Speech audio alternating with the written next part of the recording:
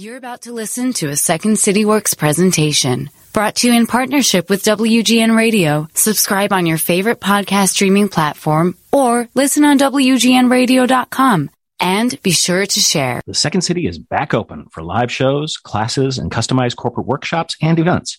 But we also have all those things available in virtual formats. For more information, go to secondcity.com. The Second City is excited to work with Amazon as part of their new and exciting app called AMP. AMP is a home where anyone can create live radio-style shows alongside some of the biggest names in the entertainment industry, including ours. Join the Second City live every Thursday at 5 p.m. Central Time for our show, Second City Public Radio. SCPR is an interactive weekly lampoon of all things public radio. Each week, our host and an ever-expanding panel of Second City characters open up the lines to listeners from around the U.S. to ask questions and offer us opinions on a slew of wide-reaching subjects. Download the app and don't forget to tune in AMP Thursdays at 5 p.m. Central Time. So I love this conversation. I'm talking to Aaron Ahuvia, who is the professor of marketing at the University of Michigan Dearborn College of Business. He has presented his research or performed consulting services for Procter & Gamble, Google, Audi, Samsung, General Motors, Microsoft, Herman Miller, and more. He has a new book. It's called The Things We Love, How Our Passions Connect Us and Make Us Who We Are. Enjoy the pod.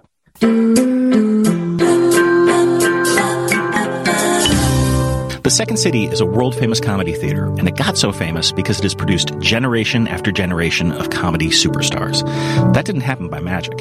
Second City's improvisational pedagogy fuels great performance, and the same practices that made stars of everyone from Bill Murray to Tina Fey can be applied for success offstage, at work, at home, and in the world. I'm Kelly Leonard, Executive Director of Insights and Applied Improvisation at the Second City. This podcast is about collaborative conversations, seeking connections, and finding a better way. This is Getting to Yes And.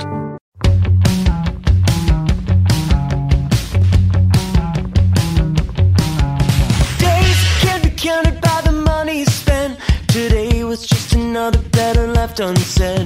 Days can't be counted by the time to rent. Tomorrow's just another like the one that comes next. The corner of the highway that leads to the job, at the desk by the boss with the elegant watch.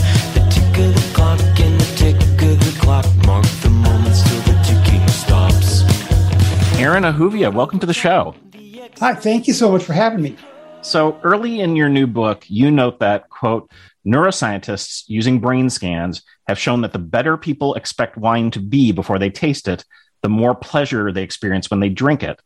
And this isn't just about wine. The same holds true for comic books, end quote. So what is going on with that? It's really interesting because it would not be surprising if you tell someone, this wine is like really expensive, it's really great. Sure. And then you give them whatever the cheap supermarket thing is. They're going to tell you it's great because they don't want to look like an idiot. They want to, So that's very expected. What's unexpected is that they actually enjoy it more, right? The pleasure centers of their brain get activated more. And it really has to do with the way our experience of the world is deeply influenced by our expectations and the model we build in our mind of how the world is. This little sort of miniature model of the world that we actually live in, the one in our mind, really affects our actual experiences. So, like this book, which I found fascinating, you couldn't have thought you were entering college to study the love of things. Like, at what point did that become central for you? That was a little late. So my undergraduate work was in philosophy. I got into this. I ended up in the PhD program in marketing at Northwestern at Kellogg. Mm-hmm. I had a marketing professor some people have heard of, Kotler, Phil Kotler. Oh, yeah. Very famous. Who's a pretty well-known guy. And he had this whole thing about how everything was marketing. Nonprofits were marketing when they asked for donations. And he even said, like, when you're dating, then you're marketing yourself to the other person that you're dating. And I was single at the time.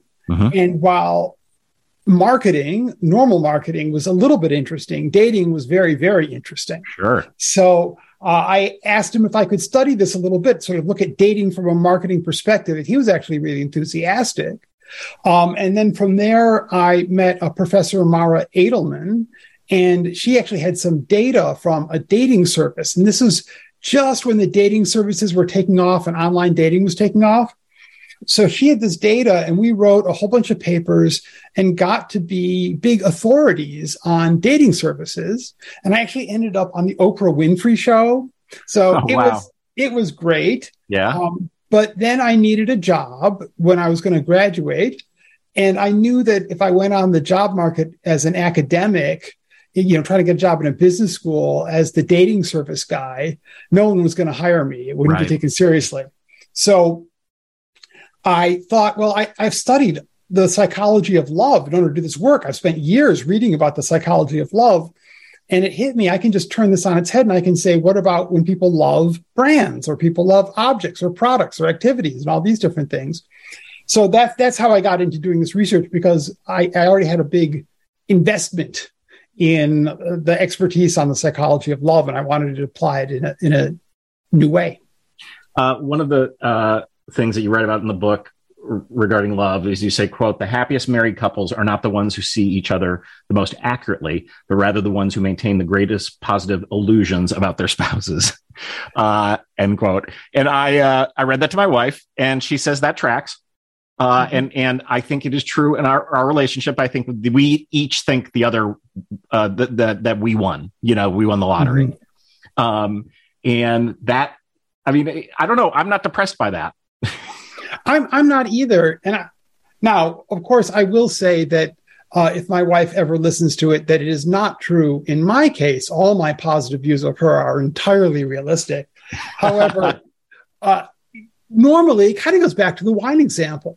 Just like if you really think the wine is going to be great, you enjoy it more. If you really think your spouse is brilliant or funny, you enjoy them more. Yep. Yeah. Can you talk to us about the concept of relationship warmers that you talk about in the book? Yeah. So this one is complicated, but it's really, I think, pretty important. So I have to start a little bit ways off, but I promise I'll get there. Cool. So the brain, the human brain, actually, believe it or not, it thinks about objects and people quite differently, even to the point where in some cases it uses different parts of the brain to think about objects from people. So if you watch a person doing an activity, you'll process that in one part of the brain. If you watch a robot doing the exact same activity, you will actually process that more in a different part of the brain. Mm-hmm.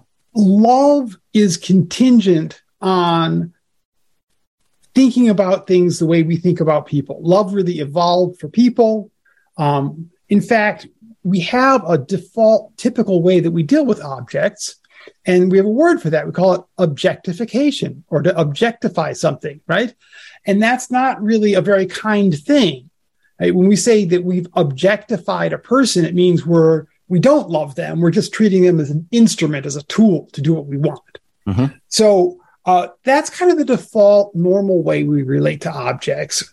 And if you want to love an object, you have to start thinking about it, get your brain to think about it as if it was a person. And there's three basic ways of doing that, three ways that sort of warm up the object. So instead of it being this cold relationship, it's this warmer relationship. So the first most obvious one is anthropomorphism. You take the object and you make it talk like a person, think like a person, walk like a person, look like a person. And the human brain is really easily fooled by this. It doesn't have to look very much like a person at all. And our brain categorizes it as a person and starts thinking about it in these sort of human ways. The second way is to connect it in your mind to a person. So your engagement ring, you've connected that in your mind to the person that you are engaged or married to. If someone gives you a gift, you connect that to them. If it's a photograph of a person, you connect it to them. But that can also work at a larger level. So if you're a fan of a sports team, the sports team sort of connects you to everybody else who's a fan of the sports team. Once the object starts connecting you to other people, you tend to think about it a little bit more as if it was a person because it sort of rubs off on those people. So one way to know if this is happening for you is just to think, what would happen if I didn't like those people anymore? So one example I think about a lot, a guy received a bunch of gold, sort of collectible gold coins from his father. They meant a lot to him. Later, he discovered that his father had been having an affair for many, many years, and his parents split up, and he very much sided with his mother and was furious with his father. Mm-hmm. And so when he became angry with his father, he got rid of the gold coins, right? Mm-hmm. The value of the coins, he actually gave them away. He didn't even sell them, right? Because he didn't want to be contaminated by, this object. So the value of the object rises and falls with the status of the person that we connect it to.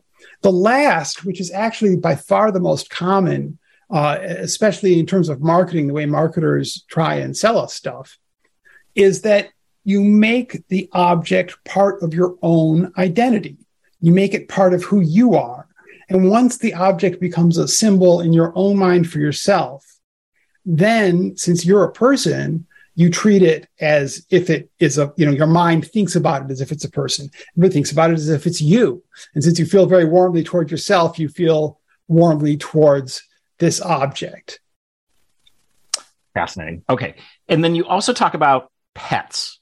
And you talk about research on person-dog relationships, and specifically the difference between people who have little dogs and people who have big dogs. Right. And I'm very interested in this because I have a 100-pound Bernese Mountain Dog. I've always had big dogs. I grew up with Newfoundlands.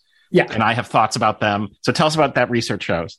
Okay. So before I say anything, I should say that I absolutely love my two dogs, which are both little dogs. So I've got, they're named Noodle and Dumpling. Excellent. And they are both King Charles Cavaliers. They're kind of a spaniel.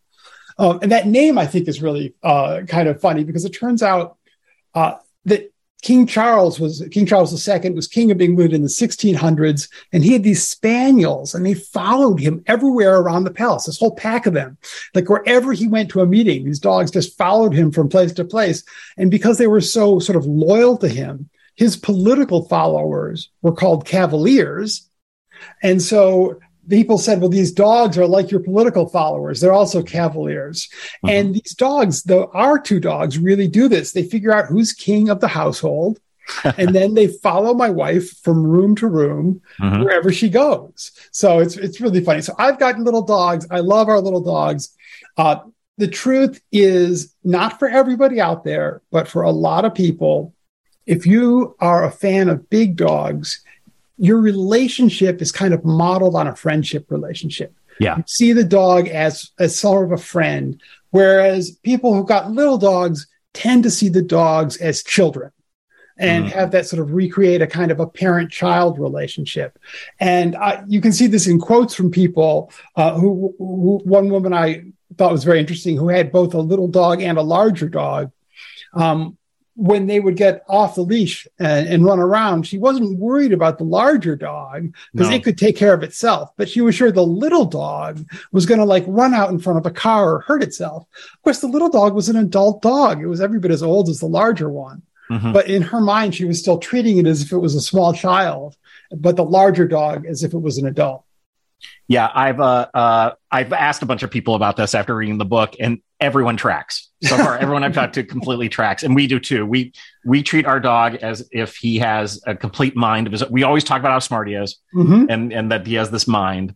And we have friends just down the street who have their little dogs that they're very protective of, never let them off the leash. Yeah.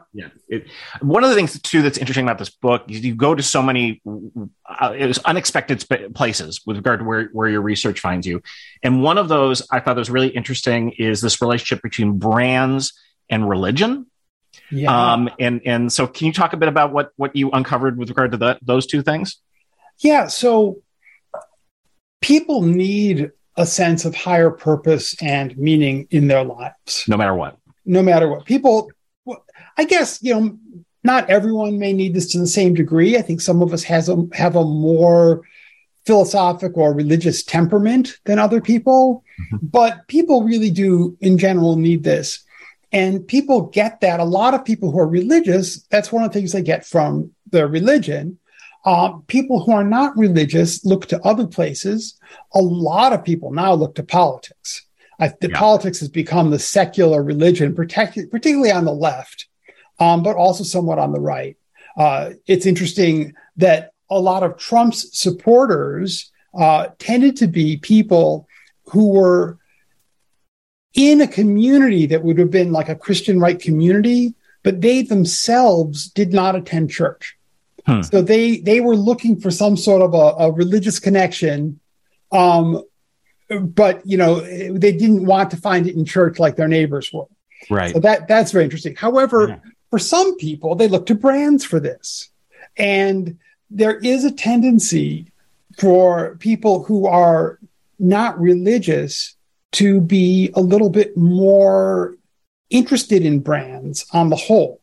Now, I can just hear a lot of listeners out there saying that doesn't make any sense. In their view, they may see many of our listeners will be part of sort of a highly educated, politically progressive, left-wing community, sort of your New York Times reading community. NPR listener. NPR listener, exactly. And that particular group of Americans tends to have a lot of issues with materialism, which makes sense. And I will admit to being part of that group of Americans myself, right? So we tend to be very skeptical of brands. And many people in that group are also somewhat skeptical of religion. Yeah. So I don't think it necessarily holds in that group. But if you look at America as a whole, it's a lot bigger than just that group of people. And so if you look at the country as a whole, it turns out to be the case that people who are less religious are a little bit more interested in brands and look for meaning in brands more. Interesting. Okay. You also pose this question in the book. You say, quote, did you ever wonder why there are women's and men's shampoos, but there aren't women's and men's laundry detergent? All right. Why is that the case? Why is that the case? So what's going on?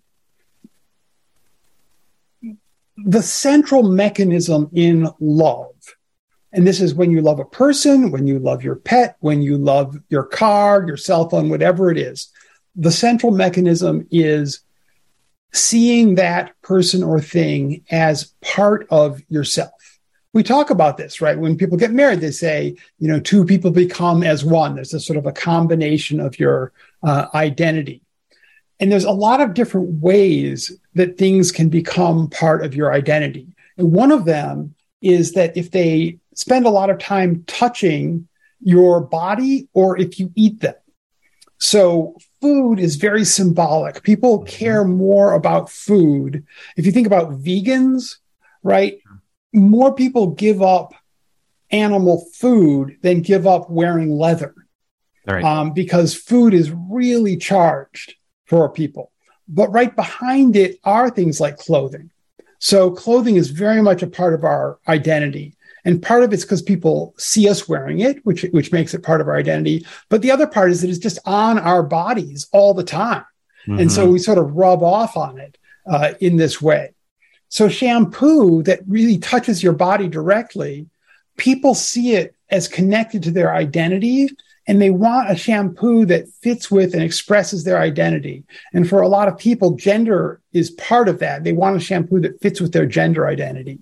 Whereas laundry detergent that doesn't touch our body in the same direct way, we don't see it as being part of our identity, and therefore don't really care if it matches our gender identity.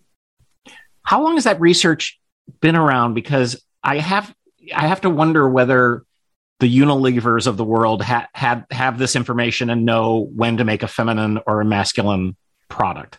Oh, they totally do. Okay. And one of the more interesting trends, and this isn't even that new, but as gender identity has become more complex, right? Gender identities represented by products and brands have become complex. So Calvin Klein, who is just a total master of this stuff, came out some years ago with a perfume called CK1, the one perfume for a man or a woman.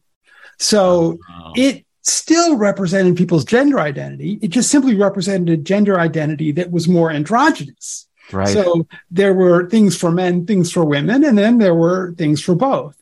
And that became very popular. And I think it was a little bit ahead of its time, but very successful. Towards the end of the book, you delve into economic capital versus cultural capital. And I think this is really important. Definitely speaks to the schisms in the country. So talk to us a little bit how the difference between the two and how they represent themselves through things. Right. So the basic idea here, and a lot of this comes from the work of French sociologist Pierre Bourdieu. And the basic idea is that people are really motivated by status, which is something I think is very true. We say we want money, for example, but really the reason we want money most of the time is that we want to feel good about ourselves, and the social status we get is going to help us feel good about ourselves. So if you think about social status as the thing that people want, there are lots of different ways that you can get social status. You can get it from being born into a really fancy family, right? Mm-hmm. But the two ways that are important here, one is you get it by having a lot of money, being successful. The other, and that would be called economic capital. Mm-hmm. The other way that you get social status that's relevant here is by being smart, educated, erudite, creative, and we'll call that cultural capital. So someone who is highly educated, particularly if they have like a liberal arts background education, that gives them a kind of sophisticated cultural capital, a sense of their identity as a smart, sophisticated person. Mm-hmm. The things that we love reflect both of these bases of status. So for a lot of people, if they value, economic success, being professionally successful, objects that display their wealth are things that they really love. And I definitely have talked to people, especially people who grew up working class or, in a lower income kind of background and have made it by one road or another. They are very happy to tell you that I love my Chanel handbag because when I wear it, everybody else can see how expensive it is, and they all envy me, right? They'll say that right out loud. And interestingly for me, I was raised in an environment where saying something like that out loud was very, very gauche. That would be considered very gauche. Sure. But I find that when I'm in the room with them, interviewing them, and they say this, I just want to root for them because they go through their story of like how hard they've worked and what they've overcome to achieve this. And then when they finally get it, I just want to say, okay, you go, girl, show off that handbag. That's great. For many other people, the same people I was talking about a few moments ago, your New York Times NPR crowd, right? Mm-hmm. Which is us, right? We find status not so much in having money, but in being smart and sophisticated. And so we tend to love things that show how smart and sophisticated we are. And it's not phony love. We're not pretending to love these things. We really love them, but they really do. Our taste is structured by the fact and sort of develops through the fact that other people around us who we respect and want to impress, when we do something that shows ourselves to be smart and sophisticated and creative, the people around us like that. And we pick up on that. And we find that rewarding. And then we come to find those kinds of objects and products rewarding.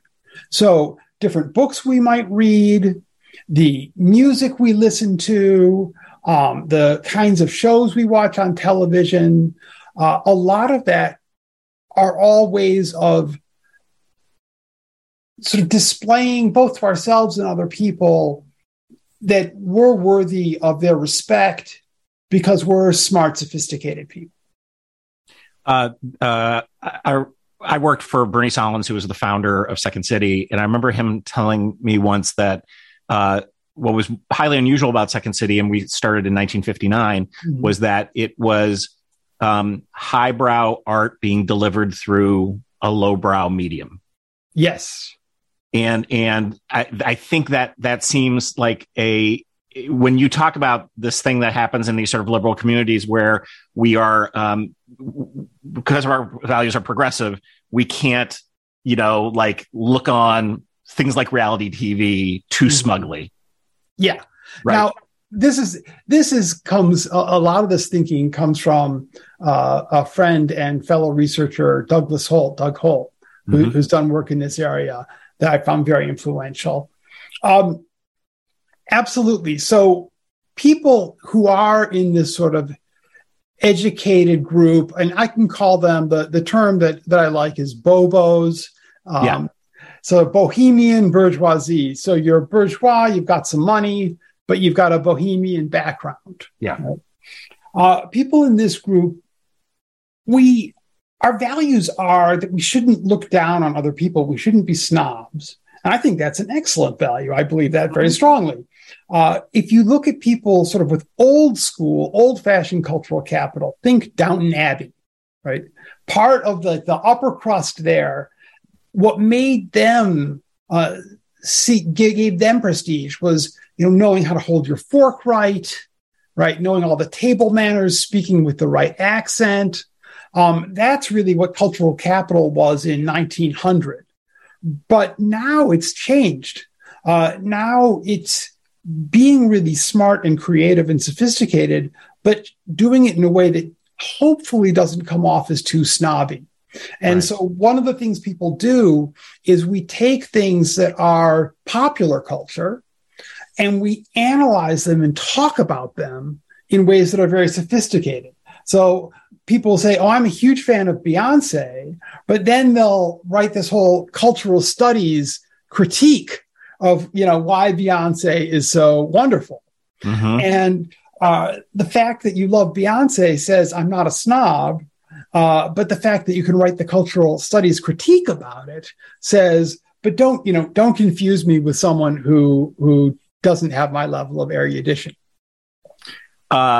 It's funny because you cite some studies around the fact that a lot of people sort of stop listening to new music at a certain point. And I am not one of those people. Like I have always, and I think it's in part working at a place like Second City, even though I get older, the actors are all the same, mostly as young age. Yeah. And I've had them put together like mixed CDs or other stuff for me when I was like, explain Radiohead to me. I never got on the Radiohead track. And then literally my friend Tim Baltz was like, okay, I'm going to make this and we're going to have a discussion. And we did. But I listen to now a podcast that was recommended to me called Switched on Pop, where it's two very smart, educated guys breaking down popular music, the stuff that's actually selling. Exactly. Yes. So like me sort of discovering Taylor Swift at the age of 55, which my son laughs at me, but it's good. I think it's good music. I actually think it's good music. Absolutely. I like Taylor Swift. Okay. I like Taylor Swift. I've been listening, if you want, I can take Taylor Swift and do you one better. I've been listening to Walker Hayes. Oh, okay. Okay. So really, really pop. He's a country guy, really popular. And I just think he has a real talent for feel good, funny, uplifting, popular music that doesn't make you think too hard or make you think really very much at all, but it's a lot of fun.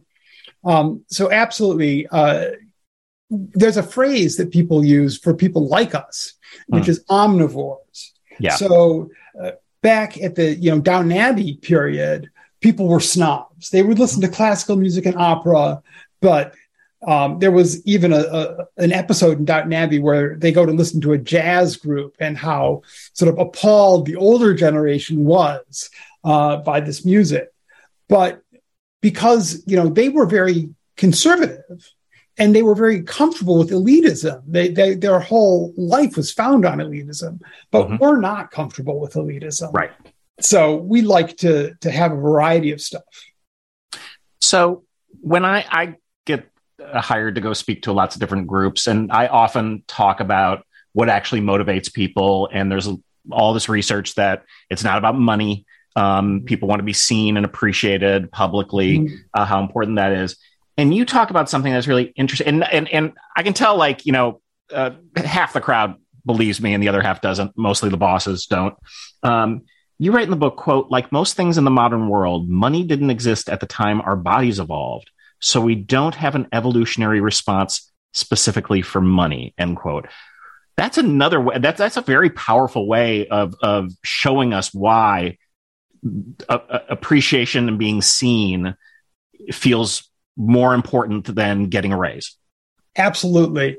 And I will just chime in here that it's been my observation, partly through introspection, that when I get multiple job offers and one is more lucrative than another, part of the reason that I'm really attracted to the higher paying offer is because it feels like they love me more, right?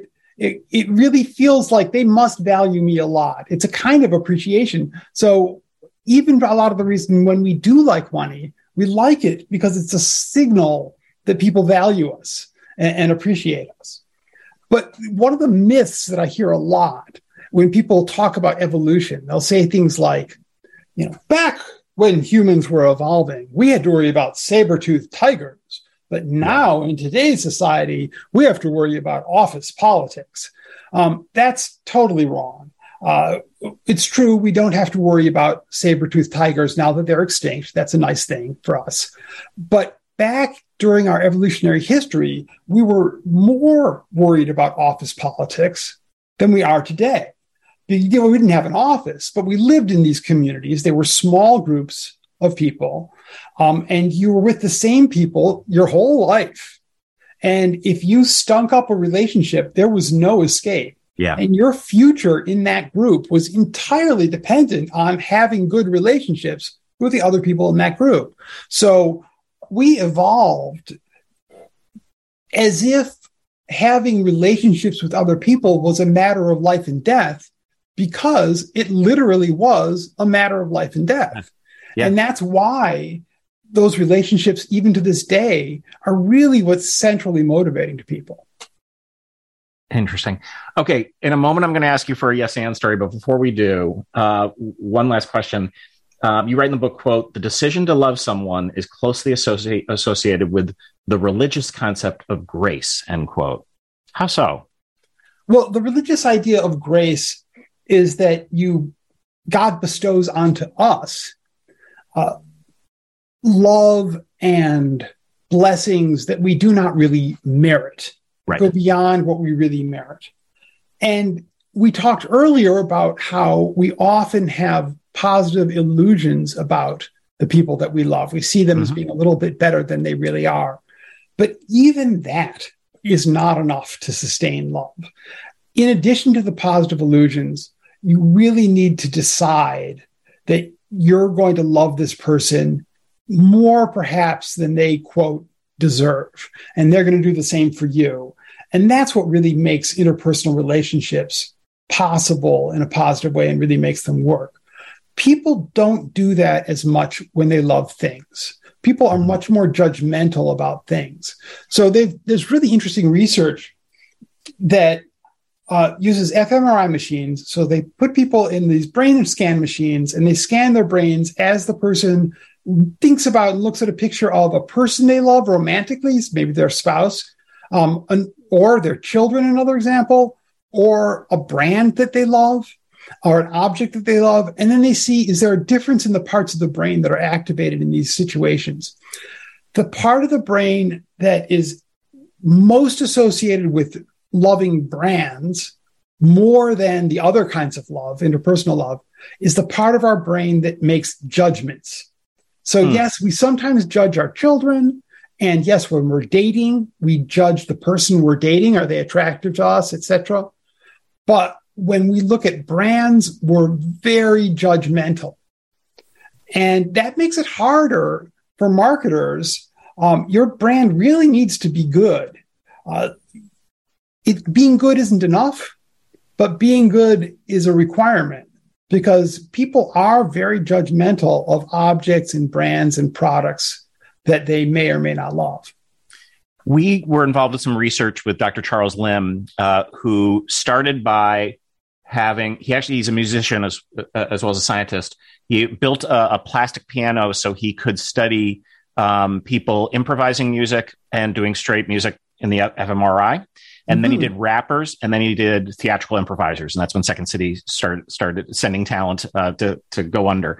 So interesting. What he discovered is that when we are improvising, the judgment part of the brain goes down, and the part of the brain that's open to expression it lights up. And so literally the idea is when we are being creative, we're in a different brain state. That totally makes sense to me. Yes. And I think people love activities and objects that give them really positive experiences. That's no surprise there. Right. One of the things that all three types of love, romantic love, loving your children, and loving a brand or an object have in common is that all three are strongly associated with positive emotional rewards. That kind of improvising activity that turns off the judgment and gets you into kind of a flow state. Yep. Is super rewarding. And when people talk about activities or objects that they love, they very much mention that they are capable of providing those sorts of emotional rewards. So that makes a lot of sense to me. Do you have a yes and story for us? I do have a yes and story for you. And I kind of signaled it a little bit earlier. So when I was growing up, all of my friends, we listened to rock music. We thought we hated country music. Right. I don't think we did because we never heard it. So how did we hate it, right? We thought we did. And what that was really about was our group of people were the rock music people. The country music people were these other people, and they weren't our group of people. So we weren't going to like their music. Later, as I got older, I've made kind of a hobby out of taking things that I didn't love or even didn't like and learning to develop a taste for them. And at one point I said, this is kind of silly of me to have this prejudice against country music. I'm going to get to like country music. So I wanted to stop saying no to country music and start saying yes to it. And the way that you go about learning to love something, or at least like it, is just, first of all, you need to keep exposing yourself. So right. You've got to listen. Even if the first song you hear, you don't like it, you just have to make yourself listen. But another part of it is, as you're listening, you need to ask yourself, what's good about this? What's likable about this? And turn off the voices that are going to be chiming in with what's bad about this. So if you have a positive disposition and you look for what's good, you will find it. And after a while, just about anything, you will come to really like it. So over time, I came to like a lot of country music. I learned to go two-stepping, and so going dancing was really very fun. And I still get some pleasure out of it. I don't listen to country all that often, but when I do, I really enjoy it. And I would say that was sort of saying yes to country. And then the and part is I learned to say yes to a lot of other things too, that I wasn't necessarily originally enamored with. In the book, I talk about this. I won't repeat the whole list for you here, but I do think that there's an opportunity for a lot of people to have a little bit more love in your life by learning to love the things that are around you and learning to find what's good in the things that are around you. My story on that is opera. And what happened was Renee Fleming called a concierge called on behalf of Renee Fleming for tickets to a show. The person in the box office didn't really know who Renee Fleming was, and certainly wouldn't have put her in the show that they did, because Renee sat through a show where we were illegally sampling her voice throughout the entire show. The musical director did. And it actually, she got inspired and was like, hey, and we had coffee the next day, and we collaborated with Lyric Opera to create the show. But what we did was we took a year to basically learn about each other. So the opera folks came to a bunch of Second City Improv and Second City sketch shows. We went to opera. We interviewed people. We lived in their world. And guess what? Like, I'm fascinated by it. And it's like, and I'm not like, opera isn't a go-to for me, but like, I know when it's beautiful, and I have so much more appreciation for its influence because I lived inside it for an entire year. And what's really typical about that story, it's obviously a very unusual story in many ways, but what's very typical is first you connected with the people. Right. And then that brought you to appreciate what they loved. So in my case, I kind of forced it a little bit. I made myself listen to country music.